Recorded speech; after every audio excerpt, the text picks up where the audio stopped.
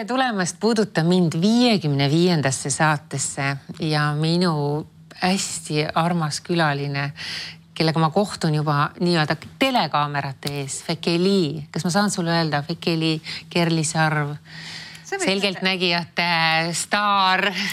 Sa võid öelda lihtsalt Fekeli, jah. Aitäh, et sa tulid. Ja nagu sa võib-olla natukene siin ütlesid ka, et me oleme uues stuudios täna, et see võib-olla on minu uus algus. On jah, on küll. Ja väga hea algus, väga mõnus on siin. Ja ma räägin, et ma pean tunnistama, et ma ei ole saateid vaadanud Puuduta mind. Täna öösel siis korraks viskasin pilgu peale ja mõtlesin, et kujutasin ennast seal stuudios ette ja ma ei näinud seda. Ma mõtlesin selles mõttes, et kuidas ma saan minna sellesse stuudiosse, see ei kõneta mind, see ei ole nagu see ei ole see koht nagu.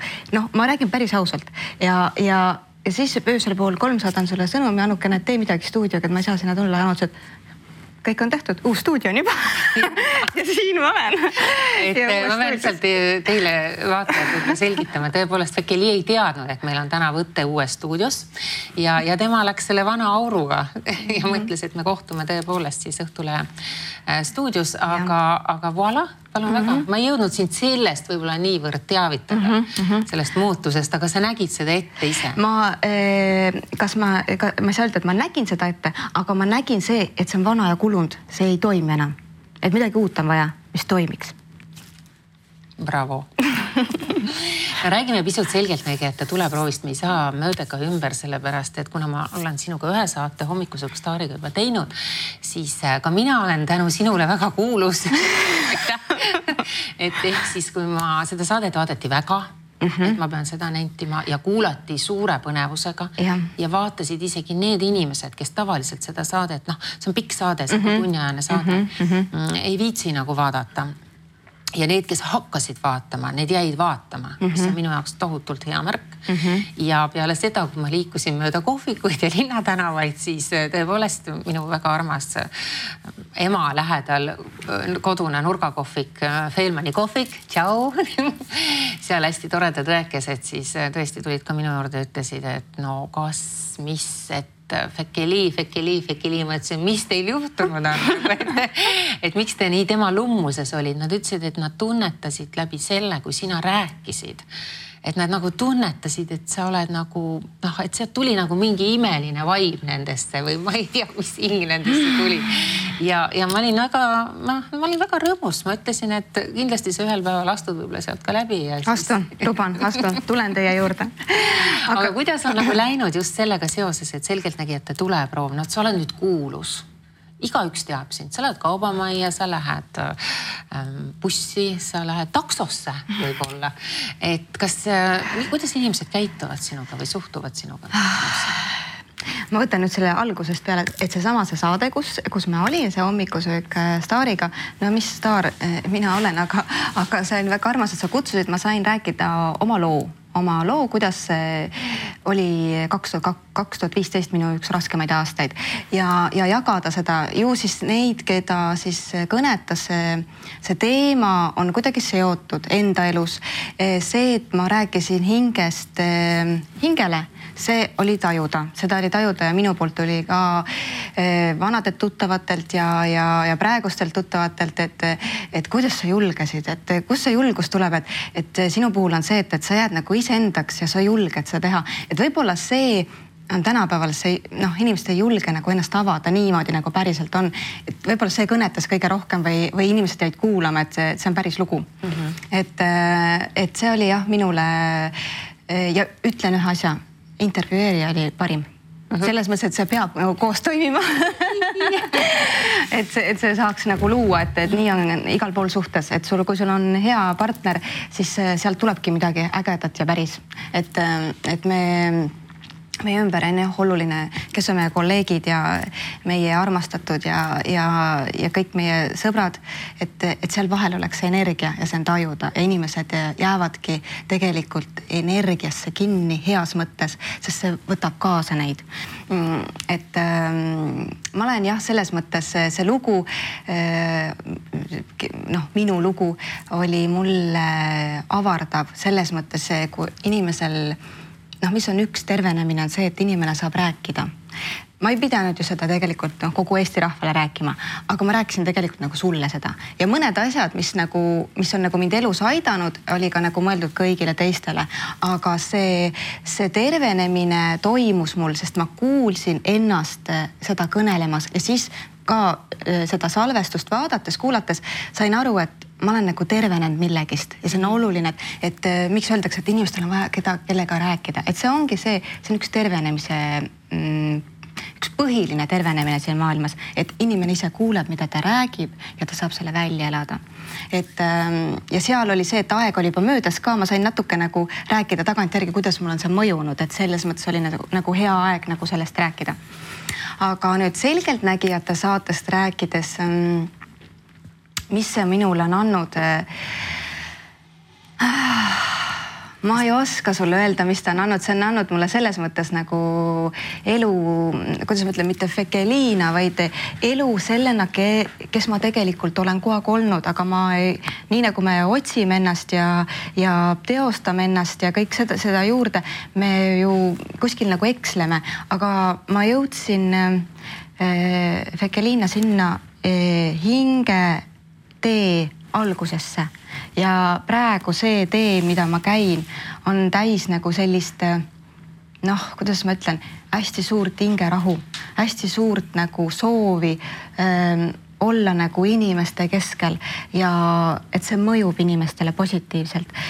Mõnda ta ärritab, ma saan aru, ma mõistan ka ja ei peagi kõigile meeldima, et see selles mõttes, kui ka ärritab, see näitab, et miski sinus, ma mõtlen inimese tasandil, kui mina nagu ärritan ta, miski temas nagu närib, et see rahulolematus inimesega endaga tuleb sealt nagu need erinevaid teemasid tuleb, aga positiivsust ja need, kes on kirjutanud, on mul kõik väga palju energiat andnud olla see, kes ma nagu olen nüüd. Et ma ei saa olla nüüd, aga ma võib-olla seda nagu tunnistan endale rohkem. Et kes ma nagu olen ja mis nagu mitte võimeid, aga milleks inimene on üldse suuteline olema siin maailmas, et see on nagu hästi suur ja võimas tunne olla nagu ise enda elu looja, nagu headuse jagaja selles mõttes, et miks ma nagu jagan nagu naeratust või positiivsust on see, et teate, kui palju see tagasi tuleb. See tuleb nii palju tagasi, et mul ei ole ühtegi tabletti vaja, mul pole vaja, und on ikka vaja, aga mul ei ole vaja kuskile ei ole, kell 3 kirjutab kirju mulle. No 3 tundi piisab küll päevast, aga selles mõttes see tagasi liikumine energeetiliselt on väga võimas ja mis on üks asi, mis mulle meeldib. Need inimesed, kes on võtnud ja paljud, ma ütlen kuskil 70% kirjutab, ma ei ole kunagi kirjutanud sellist kirja ja ma seda saadet pole ennem vaadanud, aga nüüd hakkasin vaatama, sest nägin sind või midagi sellist, et minuga midagi seotud, ja mulle meeldib see, et inimesed on selles mõttes hakanud kirjutama, et kui sa kirjutad midagi head teise inimese kohta, see näitab, kui hea sa tegelikult ise oled. Kui avatud sa oled ise nagu selles maailmas olema ja sa saad selle avatusega nii palju tagasi. Et ma nii tänan neid inimesi, kes on mulle kirjutanud, kes on mind aidanud energeetiliselt, et see on nagu väga-väga võimas olnud, et see on nagu nii vastastikku, nagu ma olen midagi teleekraanilt neile nagu andnud, siis te olete nii palju nagu seda tagasi anda, et see energia käib niimoodi mõnusa spiraalina nagu inimeste vahel. Nagu nii ülivõrde, siis ma vaatan ja mõtlen, kas tõesti Eesti inimene on nii tore ja hea ja helge ja nii heasoovlik, et kas siin natukene ikkagi kriibitud ja kraabitud ja sinust tükikesi ka nagu ei ole istud, et kõik ei saa olla nii päikseline. Ja ei ma räägingi, et mõndadele ma ju ei meeldi ja mõne ma olen nagu näitleja ja tahab, ei tea, mis ennast näida ja tegelikult see ongi inimese peegeldus, et kui ta kirjutab seda teise inimese kohta. Aga sul on ikkagi kirjutatud negatiivselt? Ei, no ma tunnistan, ma olen ikka anonüümseid kommentaare lugenud ja olen. Ei, see ei ole mind mõjutanud. Ma lihtsalt olen vaadanud, palju on neid selles mõttes nagu hingeliselt haigeid inimesi, kes tegelikkuses, kui sa võtad nagu klaviatuuri ja paned kirja teise hinge kohta midagi negatiivset, siis see näitab, kui palju sul on haiget tegelikult elus tehtud. Kui palju on sul seda, et ma nüüd virutan ja näitan, et no mis asi sa nüüd oled, kes sa nüüd oled. Et see väljaelamine, et kui palju ma tekstist ju loen tegelikult inimese nagu hinge sellest seisundit. Et mul on tegelikult need anonüümsete kommentaatorite sellist kurbust õudselt palju tulnud, et ma saadan neile head energiat tagasi. Ükskõik, kuidas mind nimetatakse, kas ei osata näiteks mu nime lugeda, on Fekeli, siis pannakse sinna teised tähendused, siis tehakse, et see näitabki, et kui palju on tegelikult inimesega elus mängitud, kui palju on ta saanud haiget ja ta tunneb, et ta saab nagu tagasi praegu teha kellegile. Et see on selline, nende teraapiaga kahjuks on nii, et neil peaks olema oma anonüümne grupp nagu alkohoolikud, eks ju, siis peaks olema tegelikult oma grupp, need anonüümsed kommentaatorid. Nad vajaksid kõik tegelikult väga suurt ravid, muidugi saaks. Aga kas sina ei saa, nagu sa praegu ütlesid, et sa saadad neile head energiat tagasi, kas sina läbi selle ekraani või klaviatuuri ei saaks kuidagi ka neid tervendada? Ma saadan alati neile armastust, alati. See on, kui mingis situatsioonis sa näiteks näed kas või mingit haiget vanainimest, haiget last tänaval või niimoodi, kui liigud, ma ju näen igasuguseid olukordasid ja inimesi, siis ma tean, et ma ei saa sinna sekkuda, aga ma saadan alati mõttes armastust neile. Et see on selline nagu minupoolne panus, et seda energiat, mis mus on, et see jõuaks temani. Et seda ma olen saatnud küll ja olen saatnud nendele kommentaatoritele ka. Et selles mõttes, et võib-olla see on ka minu enda kaitse, ma olen hakanud, eks ma ikka natuke ennast ka analüüsin, ja see on hea. Tegelikult inimesed võiksid analüüsida. Kui ma selle näiteks kommentaator on ja mina ise mõtlen, et nendele teha siuke väike kliinik, eks ju, siis on esimene tervenemine oleks see, et inimene kirjutab selle ära. Nii, ta paneb selle enda aadressile ja vaatab, kuidas see temaga mõjub talle. Kui sulle on saadetud see kiri, kuidas see sulle mõjub? Siis sa loe selle kõva häälega endale ette, et sa kuuled, kuidas see sulle mõjub. Et see kõik minu või Fekeli põhiülesanne siin maailmas või siin inimestel on see, et mitte see, et ma ootan nagu tulge mu kabineti ukse taha, eks ju, teeme püsikundeks, teen soodustused 20%, tuleme, teeme kogu aeg ilusaks ja lõbusaks ja toredaks, vaid see, et inimesele anda see ilus peegel kätte. Selles mõttes, et näha, kes sa oled ja mida sa oma elul saaks muuta, mis on see, mida sa saaksid enda puhul muuta nii palju, et su elu sulle meeldima hakkaks, sest need kommentaatorid elavad seda elu, mida nad ei taha.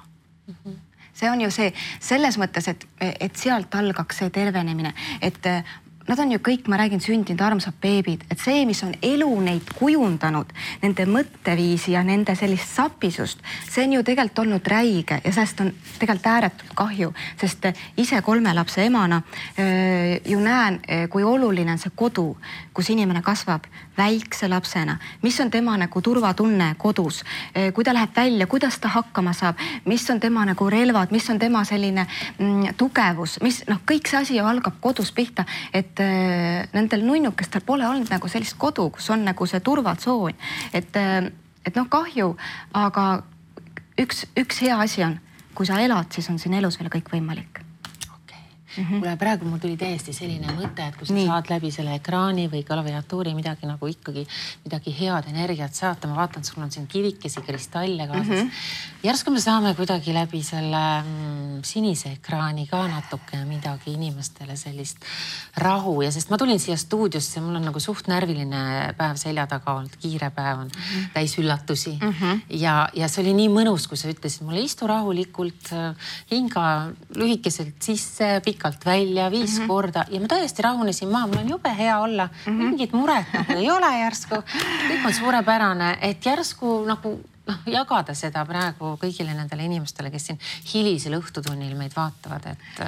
Ja seda jagamist me teeme lõpus. Wow. Selles mõttes, et siis jääb inimene ise endaga. Meie teeme siin tšau ja saadan selle energia ja siis oleks hea, kui inimene jätaks selle, paneks silmad kinni ja paneks klõps arvuti kinni ja siis ta jääks sellesse hetkesse. Ja kas magama või jääb seda meditatsiooni ja siis tuleb talle mõnel inimesel tuleb väga häid veel selliseid õpetusi veel nagu juurde, et kui avatud keegi on, kes see on see, et kui lubavas olekus sa oled, nii palju sulle tuleb ka, et kui ma olen hästi piiritletud ja ei tea ja hästi süge kalkuleeriv, siis su ellu tuleb ka piiritletud asjad, et see ei ole niimoodi, et siis tuleb sügene, wow, et see on see, et... Kas skeptikud siis murda ei saa või sellist natukene sügust? No tasapisi. Ei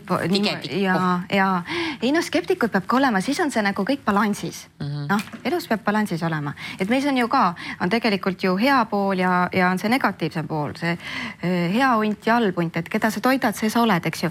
Et ega siis mina olen ka oma sellised väljaelamised ja nagu saates. Kas sa ka kunagi kuri oled? Ma vaatan, istub kogu aeg ingel. Ma näen siin mitmendat korda, ma vaatasin siin teleekraanilt. No ainult kõik on positiivne. Oi, ma ju nutan ja karjun seal. Ei, sa karjud nutad ja teed lollusi, kus juures ka. Me saime just siin selle Evald Kotkasulega hiljuti kokku, kes muuseas tegi märkusi sinu kohta, ta on heatahtlik. Jaa, Evald on väga heatahtlik. Ütles, et sa oled väga noor hing, sa oled väga noor selgeltnägija. Ma ei tea, kas nõiaks võib sind kutsuda või kuidas sa tahad? Ei, mina olen vaba hing. Vaba hing. Vaba hing, täiesti. Läbipaistmatu vaba hing. Just, läbipaistmatu vaba hing. Nii, okei. Ja siis ta ütles, et sa tegid, muidugi te olite ju nii tihedalt seal koos, et ta nägi, mis asju sa nagu valesti tegid, mida sa ei oleks mitte mingil juhul tohtinud teha. Ja sa tegid ennast avatuks mingite teatud rituaalidega nagu natukene sellistele pahadele asjadele, et seda, ma ei hakka neid nimetama vist praegu, et pole võib-olla oluline, kuigi ma tean televaateid ilgelt huvitab. Tead, ma ütlen ikka ära, see jääb ka, muidu nad kirjutavad kommentaariumisse, et ma ei tea. Oleme avatud. Oleme avatud, just. Et ta ütles, et sa olid, ma ei näinud ise seda osa ja võib-olla meile isegi televiisoris ei näidatud seda, et ei tohi, te olite surnaajal vist kuskil olnud, sa olid haudade vahel maha viskunud seal. See oli nii. Surnaajal ma pole kuskil 4 aastat käinud. Nüüd siin saate lõpus, siis poolfinaali saateajal oli tõesti see, pidime minema siis sinna hauaplatsile. Ja see ei olnud meeldiv, selles mõttes meeldiv, et ma ei olnud selleks valmis. Ma ise saadan juba kodus oma armsate ringedele, kes on läinud, saadan nagu häid mõtteid ja meenutan neid ja kõik nii, saadan tegelikult kodust juba. Ja sa ei käi tavaliselt surnaajal? Ma ei ole 4 aastat käinud. Ja sa ei käi ka, kas sa põhjendasid ka kuidagi seda seal ütle? Sest inimesed nagu mõtlevad, et okei, et ka surnaas ikkagi on see nagu igavikuline küsimus. Ja selles mõttes ikka tuleb surne koristada ja nii ma saan sellest kõigest aru, aga sellises seisundis nagu minul olid need 4 aastat, ma olin rase. Ma olin just enda elu nagu hingetasandit nii nagu kõrgharjal nagu loomas on ja siis seda mul ei olnud vaja, sest ma olen hästi siis avatud. Ja ma tundsin, et ma ei tohiks minna surnaajale. Nüüd ma võin minna, ma tunnen, kui ma käisin seal ära. Aga Evald ei mõtle seda poolfinaali asja. Ta mulle seda mainis ka, koos Shannaga mainisid seda. Ja Heli siis ka nagu, et see oli see osa, kus oli Barclayde Tolli mausoleemis olime Lõuna-Eestis. Ja see, mis toimus seal, oli tegelikult minu jaoks hästi märgiline tähendus. Hästi nagu, kuidas ma sulle võin öelda, väga sügav ja väga tähenduslik.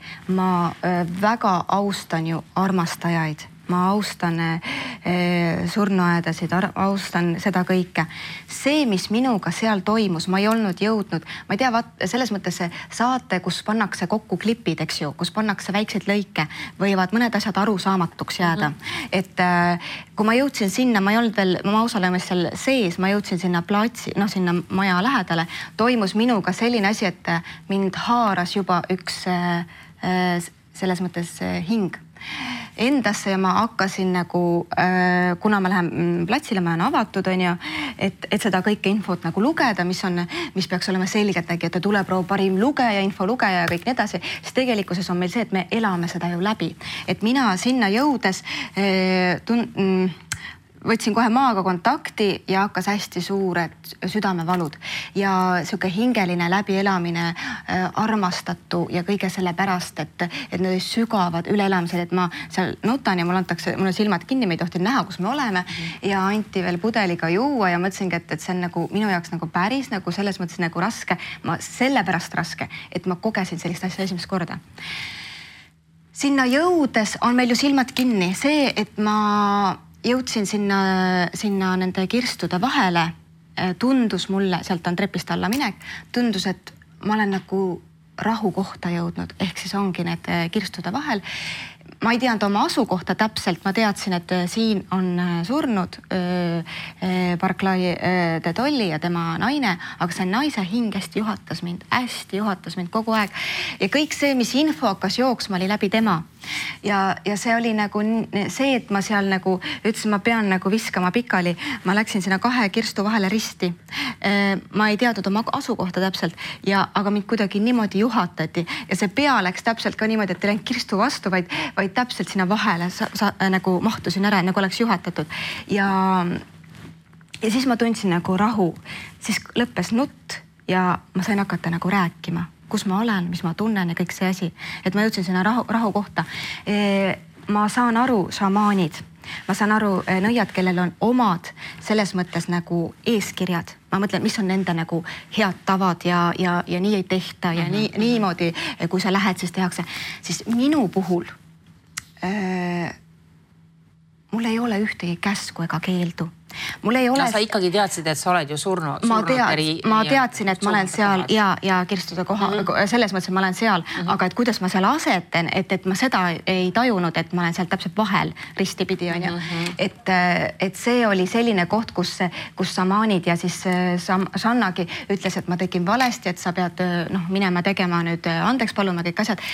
Kodus ma seda tegin, kuigi ma ise nagu tundsin seda, et mind niimoodi nagu kutsus sinna. Ma ei teinud midagi nagu, nüüd ma pean siia vahele saama ja midagi tegema, et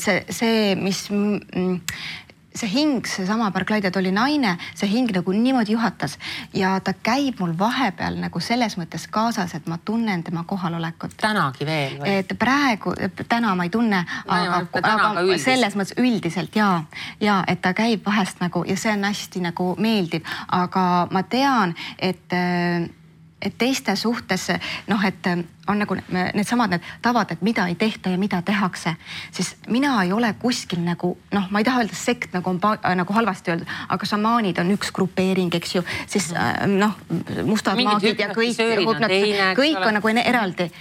Aga ma ei taha nüüd ennast tõsta, aga ma ei taha ka ennast nagu eraldada, aga ma ütlen, et mul nagu puudub see, mida ma nagu, kuidas ma ütlen, kui ma hinge tasandilt tunnen, et mind juhatatakse, siis ma kuulan iseennast, et minu jaoks on see, et ma ei teinud nagu midagi valesti, kätt südamele pannes, et kui ma tunnen, et ma pean kuhugi kohta minema, siis ma lähen.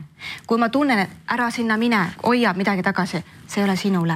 Vaat niimoodi ma olen elus nagu kogu aeg tegelikult liikunudki, et mul ei ole 10 käsku, mul ei ole seda või kui sa nüüd tegid, tee nüüd niimoodi, mata 3 päevaks, pane sügav külma, tee seda, kõik, mul puuduvad need retseptid, et kui ma nagu palun, siis ma palun südamest, hingest, kui ma teen, siis ma teen neid hingest, et mul ei ole nagu selles mõttes mingit retseptiraamatut ei tule ka sellist ja ma sellega nagu ei mängi, ma teen seda tõsimeeli ja see, kui ta ütleb, et ma olen noor, eks ju, hing, siis tegelikult minu hingel puudub vanus.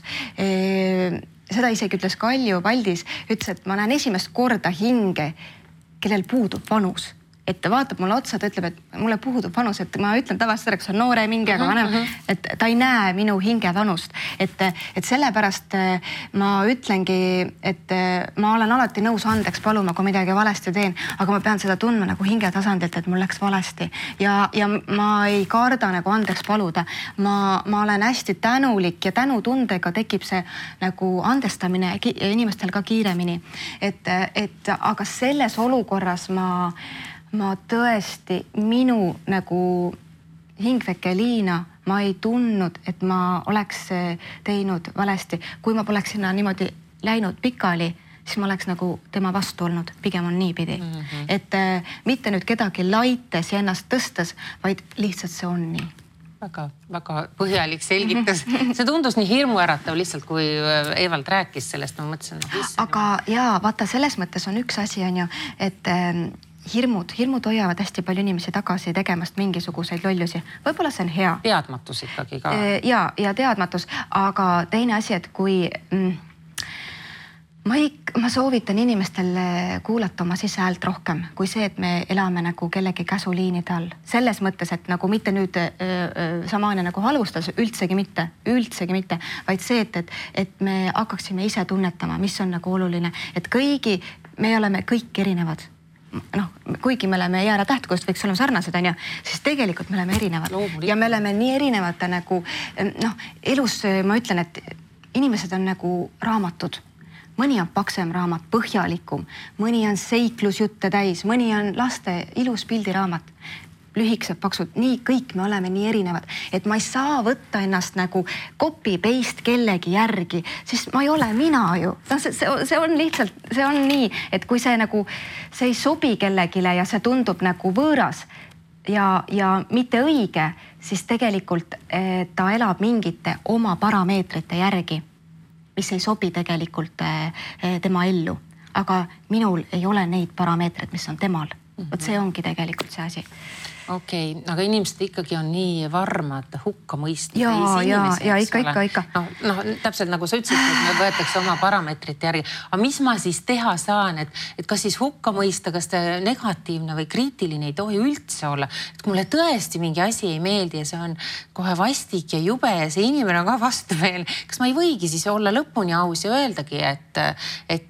Võid ikka, keegi suud kinni ei pane. Ja võid ikka. Aga seda nagu praegu ma saan aru, et seda tõlgendatakse seda, et ma olen ikkagi siis nagu ülbe, vastik, eestlane, tuuakse sünonüümiks, kes on alati kuri, on ju.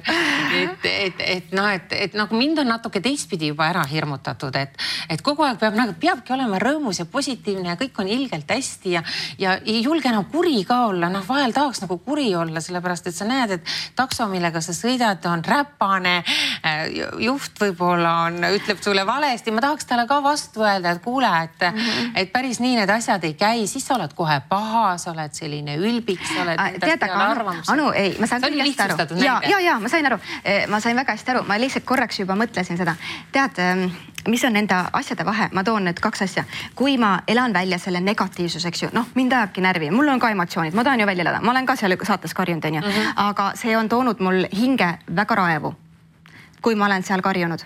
Need on olnud sügavad läbielamised ja need on olnud raevus. Need on olnud inimeste väga valusad hetked.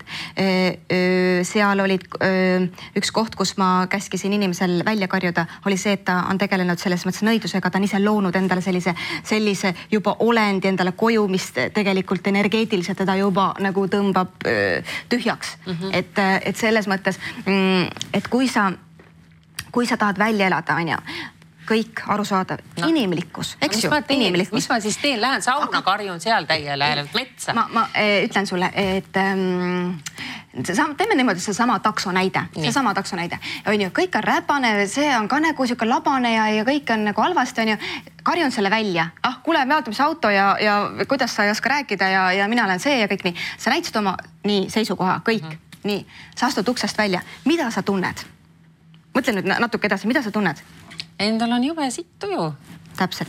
Kui sa oled sitases autos, vabandust väga, räpases autos, kui see mees on vastumeelne ja kõik asjad, on ju, sa said sinna punktist A, punkti B, nii, ja ütled ilusat õhtut või head päeva. Vaadad talle otsa, naeratad. Nii, paned ukse kinni. Mida sa tunned? väga hästi. Kusjuures kummaline on praegu selle jutu juures see, et ma ei rääkinudki lõpuni. Tavaliselt, kui mul sellised ebameeldivad asjad juhtuvad, siis kui ma lahkun kuskilt, ma olen vihane mingi asja peale. See võib olla kas siis teenindaja mõni või ongi taksojuht. Ma ei tea, mis ma seda taksojuhti praegu võtan. Nad on nii ninakad. Sorry, taksojuhid, kõik Tallinna taksojuhid. ja siis ühesõnaga, tead, mis ma alati teen, et endal mitte päeva ära rikkudes ma tõepoolest, kui me jõuame tavaliselt sihtpunkti, siis ma hakkan lõpuks naerma ja ma tavaliselt ise vabandan ja ütlen, sorry, anna mulle andeks, et ma siin nüüd olin selline plirts-plärts, aga et mul oli kehv hommik, mul läksid asjad endal natukene nihu, ma olen hiljaks jäämas ja tuju on halb ja tšau ja panen alati sinna, seal saab ju neid tärne panna 1, 2, 3, 4, 5, panen alati 5, sest mul jääb õudselt kripeldama, ma olen 1 ja 2 ka pannud muuseas, ei saa jätta ütlemata, tead, kui kehv tunne mul on endal pärast. Täpselt, see ongi, ja sinna ma tahtsingi jõuda. Ja siis ma jõuan selle 5. tärni, ma tahaks 2 panema, vabandust jälle. Ma panen selle 5 ära ja miks ma ei pane selle inimese pärast niivõrd, kuivõrd iseenda pärast. Täpselt nii ongi. Ja selle ma olen küll ära õppinud, et tee neid asju ikkagi ise enda pärast, et sulle endal jääks nagu see. No see ongi see, mida sa jagad, see sa oled. Et see sama, ma räägin, sa juba oled väga tubli edasijõudja. Väga tubli edasijõudja oled. Et see, mida sa purskad välja, selle tegelikult sul ongi halb olla. Et see sama, et kõik on nii hästi, kõik on nii hästi.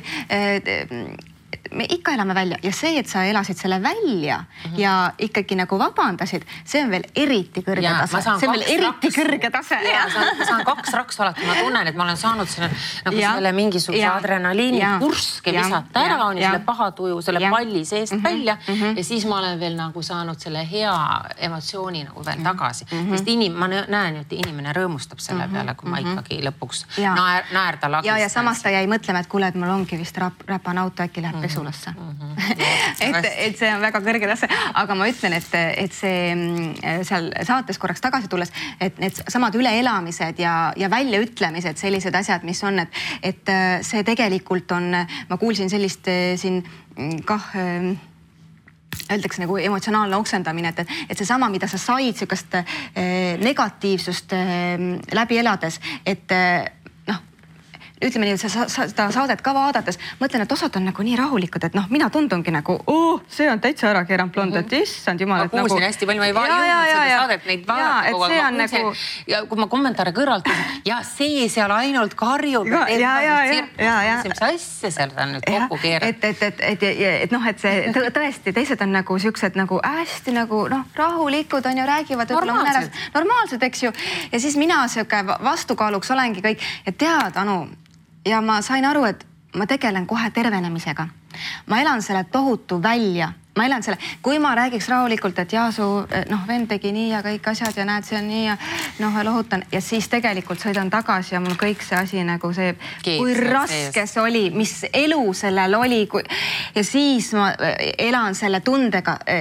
Ja samas ma oleks pidanud seda välja ütlema. Ma oleks pidanud seal koha peal kohe tervenema. See on see, et emotsioonid tuleb välja elada. Me ei läinud lihtsatesse emotsioonidesse või olukordadesse. Me läksime väga rasketesse olukordadesse, kus inimene on võtnud endalt elu, kus ta on olnud nagu kõige raskemas punktis elus. Siis ma räägin seda rahulikult. Jah, ta tegi selle niimoodi ära ja niimoodi.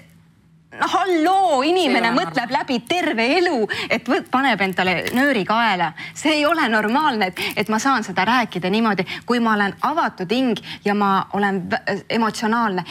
Ma ei saa sinna midagi teha, kui see energia, mida inimene just sel hetkel on tulnud, et ma elan selle läbi. Ja kui ma tagasi sõidan, ma olen tänulik selle eest, et mu hing tervendas ja hoidis mind, et ma sain selle kõik välja elada ja ma sõidan rahulikult koju. Okei, said ise. See on niimoodi jah, et sa elad selle välja, et kui palju me näeme inimesi, kes võtavad, panevad silmad maha ja kõik, mis neile purskab on ja võtavad endasse üks hetk vaatad, et inimest ei olegi enam. Et mis mõttes nagu, mis tal viga oli? Tal ei olnud mitte midagi, aga ta isegi ühtegi korda mulle ei öelnud, et tal midagi viga oleks, on ju. Aga ta ei elandki mitte midagi välja. Kogus sisse ja lõpuks lämbus sellesse. Ongi kõik. Kuule, meie saade kihutab metsiku tormina lõpupoole. Sa pead nüüd midagi, sa ei pea, sa võid midagi. Tead, mis ma võin või? Ma võin tegelikult, mis inimestele on hästi oluline. Laeme vett. selles mõttes, et... Ma vaatasin ka, et sa tulid täna oma pudeliga siia. Jaa, oma pudel, eks ju, oma pudel. Ja ma pidin küsima, et mis värki, et mina võtan siis sealt automaadist ja sina tulid oma pudeliga. Et kas sinu vesi on kuidagi teistmoodi? No eks ta on jah, tead, selles mõttes, et esimene asi on see, et ma joon klaaspudelist, et ma sellest Saku plastikust ei taha juua kunagi. On üks asi. Teine asi, Viimsi vesi kraanist hullult ja päriselt. Et väiksed reklaamid, aga väga hea, et sa jõid seda. Aga see on see Saku lätte oma. Sellega ei saa väga teha, kahjuks. Aga üritame. Aga üritame. Minul on oma vesi. Selles mõttes, et energeetiliselt laadida on see, et me võtame vee. Inimene täiesti kraanivesi joob. Nii. Proovime tunnetada vee maitset. Proovime tunnetada seda, kuidas ta kurgust alla läheb. Proovime olla... Issand, mul tuli üks väga oluline asi praegu. Kohe jõuame vee juurde tagasi. Aga sind vaadates tuli see sama asi, et miks inimesed tänapäeval ei ole õnnelikud. Mitte sind vaadates! Ei, selles mõttes, et sa olid just praegu see vastand. Selles mõttes, et ma jäin sind täitsa lummatult vaatama praegu, kuidas sa seda vett alla neelasid. Sest sa elasid praegu hetkes. Sa elasid nagu... kõige olulisemas elupunktis oma hetkes. Et vot, inimesed, kallid, armsad, ma olen alati teie poolt. Ükskõik, mis tuleb sealt vastu, aga ma olen alati teie poolt ja ma räägin, mis on tegelikult õnnevõti. Õnnevõti on see, ma räägin näite. Täiesti tavaline inimene, hommikul ärgates, kiirus, eks ju, loomulikult kiirus. Juba peaks tööl olema, mul on ikka veel kodus kõik asjad tegemata. Ma olen mõtetega pidevalt juba liikluses, et ma jõuan tööle, ma pean need asjad ära tegema. Nii, tööl olles mõtlen, issand, saaks lõunale, saaks juba seda, oi, ma pean õhtul võib-olla trenni minema ja lapse viima sinna, mõttes olen juba vaikselt kodu pool. Nii, kodus mõtlen, jõudsin koju, mõtlen, issand, kõik asjad on veel tegemata, on ju. Ja tegelikult tahaks õhtul mehega ju armatseda ka ja kõik, oi, siis tuli seksi mõte. Issand, tahaks tegelikult seksida ka. Nii, öö on käes, kõik olen väsinud, seksingi, aga mõte on juba homses. Et see oluline asi ongi, et me ei ela hetkes, me ei ela oma elu, vaid me elame tulevikus ja kahjuks ka minevikus, sest kurbadel hetkedel tuleb meil depressioon, stress ja siis tulevad vanad, kõik tülid mehega, võib-olla vanematega, töökaaslastega, vanavanematega ja siis tuleb masendus. Ma ei saagi millegiga hakkama ja ma ei tunnegi millegist rõõmu, et meid ei ole tegelikult olemas. See on see kõige kurvem asi. Tegelikkuses ükskõik, mida me siin räägime, mis meil kõik kohal on, nõiad, värgid, särgid. Inimene, sa ei elagi. See on põhisõnum, et praegu sind vaadates, kuidas ma ütlesin, võta vesi kätte, joome ja ma nägin, et sa elad päriselt ka. Ma mõtlesin ainult selle vee peale. Ja see ongi oluline.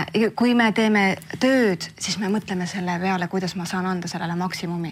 Kui ma olen lastega, kuidas ma saan olla nagu selles hetkes, et ma vaatangi näiteks tema õppimist üle, ma süvenen, ma räägin võib-olla, kuidas ma koolis tegin, või väiksema lapsega olen selles hetkes, laulan, teen.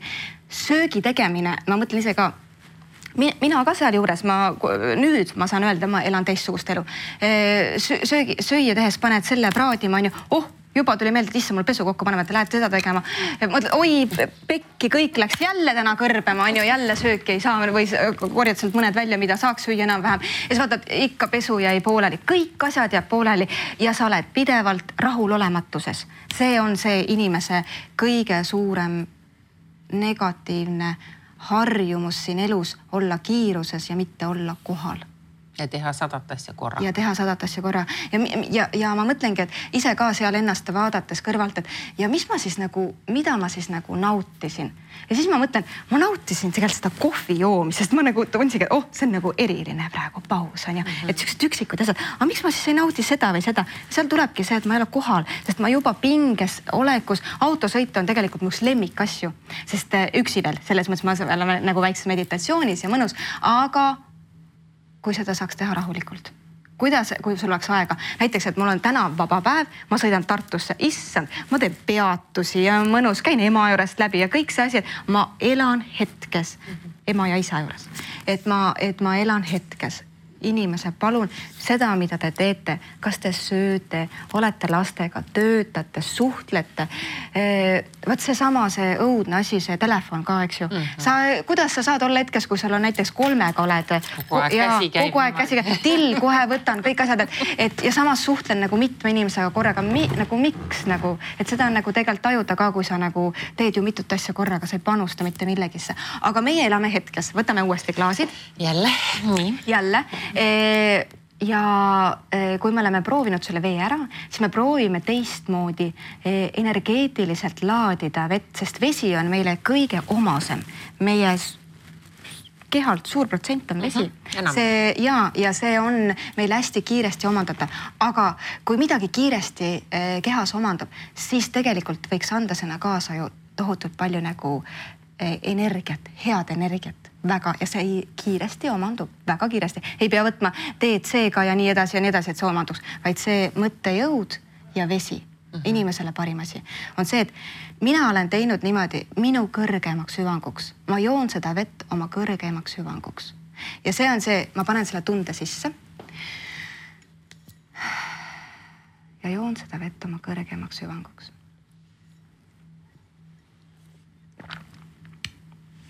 Kraaniveega muutub see vesi täiesti magusaks, täiesti selliseks pehmeks ja ta nagu mõnusalt läheb kehast läbi. Tee seda kodus kraaniveega. Sa tajud tohutut vahet. Ja kui sa võid laadida oma toitu, aga mina olen harjunud seda veega tegema. Ja üks asi, ma veel Anu räägin ära, mis on selle, vesi on minu elus olnud väga tähtsa, aukartus on mul vees ja kuna mul lapsena oli 5 korda uppumised, ohtlikku olukorda ja vesi on selline mu elus hästi märgiline tähendus veega. Seda ma vahepeal ei saanud väga palju juua ja vesi on mulle üks oluline osa. Ma nagu tean seda. Ja tead, ma hakkasingi seda vett jooma. Reiki kursusel ka nagu seda soovitati teha, laadida vett ja kõik nii. Ja siis ma tundsin, et issand, kuidas see mõjub päriselt niivõrd hästi.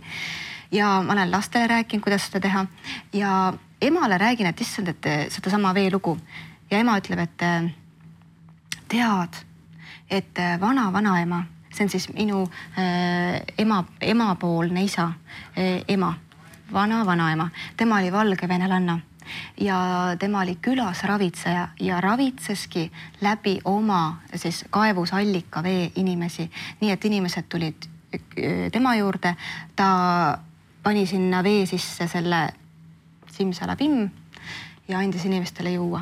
Nii et valgevenelanna ravitseski ainult läbi allika vee. Et kui tugev jõud on tegelikult sellel, et mida me nagu soovime, mida me nagu tahame endale ja kui avatud me oleme. Simsalabim ja meie saade saigi otsa, mul on nii palju vaja küsida veel. Aga ma arvan, et me jõuame sinuga kohtuda veel. Jõuame. Jõuame. Aga teile aitäh ja kohtumise nii järgmisel korral.